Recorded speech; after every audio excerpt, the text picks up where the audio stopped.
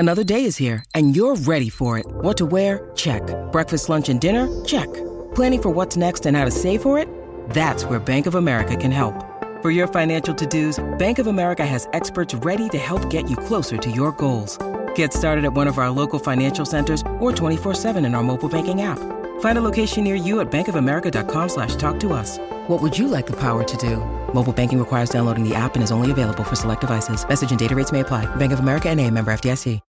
When you need mealtime inspiration, it's worth shopping Kroger, where you'll find over 30,000 mouth-watering choices that excite your inner foodie. And no matter what tasty choice you make, you'll enjoy our everyday low prices, plus extra ways to save, like digital coupons worth over $600 each week. You can also save up to $1 off per gallon at the pump with fuel points. More savings and more inspiring flavors make shopping Kroger worth it every time. Kroger, fresh for everyone. Fuel restrictions apply.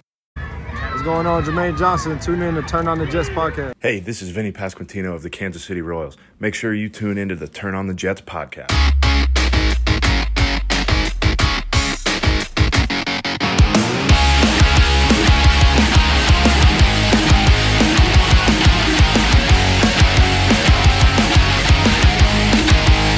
What's going on, everybody? Welcome back to Turn on the Jets podcast. I'm your host, Will Parkinson, at WillPod11 on Twitter, Instagram, and TikTok.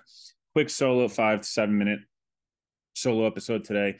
Be joined by Fireman Ed Wednesday, Brad Spielberger Wednesday or Thursday as well, and a couple in-depth previews next week going into the Buffalo game. Want to quickly hop on here, just talk a little bit about Saturday night.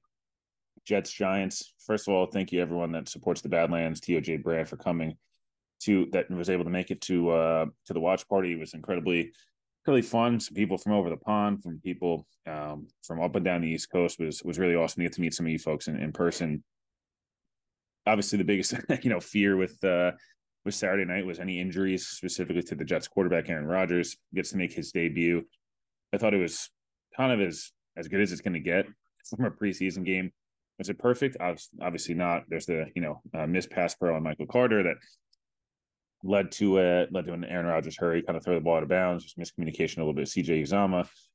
Other than that, you have to see Garrett Wilson involved, drawing penalties, multiple penalties, making people miss, scoring a touchdown. Obviously, the touchdown is the big cap, on it. But first downs, the offense looked super efficient.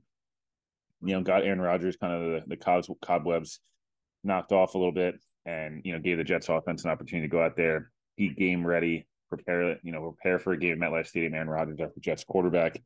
And again, kind of get that initial adrenaline rush kind of out of the way, so that Monday night, 2 weeks from today, it doesn't feel so brand new. It obviously will be new, and preseason is very different than the regular season. That said, you don't want to go into that game having really never kind of warmed up for a game before in your new home stadium, never put on the colors for real, never had that game action. So we saw it a lot around the league. Josh Allen, Patrick Mahomes, obviously Aaron Rodgers as well, suit up and playing preseason games. So I think it made a lot of sense. And, look, the Jets defense looks fantastic as well. The pass rush, Jermaine Johnson, Bryce Huff, who's been dominating all preseason, looks fantastic. CJ Mosley looked like midseason form. Sauce Gardner with a couple pass breakups. Michael Carter suplexed the guy on a third down. So the Jets defense looked really good. Kind of silly penalty on Jermaine Johnson. Other than that, the starting defense looks fantastic. Starting offense scored a touchdown. Looked good. It was really the one pressure on Rodgers. I guess technically it was really two, but other than that, had I guess 11 dropbacks there, 9 dropbacks there, so nothing really to kind of sneeze at there. Again, no injuries. Getting into the rest of the game, Jets get a victory. Obviously, Tim Boyle had a few nice moments. Overall, kind of is what he is at this point. He'll be quarterback 3. We'll see if he makes the roster or if he's a guy that gets cut back on the practice squad, and then the emergency quarterback on game days. Zach Wilson had some nice moments. McCole Hardman, a couple drops. Looked like he may have dislocated his finger. Not sure on what happened there, but he's a guy who said he's fine. Obviously, this one of Zach's better throws of the preseason. Jets defense, Ashton Davis had a couple nice plays. It looked like, Trey Dean, who actually just got released as we speak, as part of the final 53-man cuts. A guy that I'm sure will be brought back on the practice squad if he does not get claimed, but had some nice moments. Overall, again, preseason that the Jets got to debut Aaron Rodgers. They got healthier as the preseason went along. The only guy really, Carl Lawson's the one guy he's still worried about. We'll see if he's ready for week one, but Brees Hall's back. Dalvin Cook's going to start practicing this week. Aaron Rodgers made it through a game healthy. Garrett Wilson got their first touchdown to Garrett Wilson out of the way. Shook off the cobwebs. And again, I thought it went, as good as it possibly could have really on Saturday night. Looking forward here again, as I mentioned, a couple of big episodes this week and a couple episodes next week. We'll be back in that 3 podcast at least. A week rhythm here. Guests, a lot of big guests coming on, as usual. 53-man cuts tomorrow. They've already started, guys like Bam Knight, Trey Dean, some of the bigger names that'll be released. And guys that would be gladly be brought back in the practice squad, if available. Some waiver wire stuff will happen as well. We'll kind of keep you up to date. We'll have more to talk about on Wednesday's episode. But overall, somewhat successful preseason, I would say, for the Jets. You got a lot of Zach Wilson reps.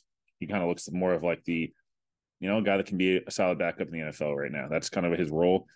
And you don't worry quite as much about him being the backup quarterback. Again, was he awesome? No. Was he a guy that was terrible? No, not. He took care of the football, looked a lot more confident, looked a little more agile.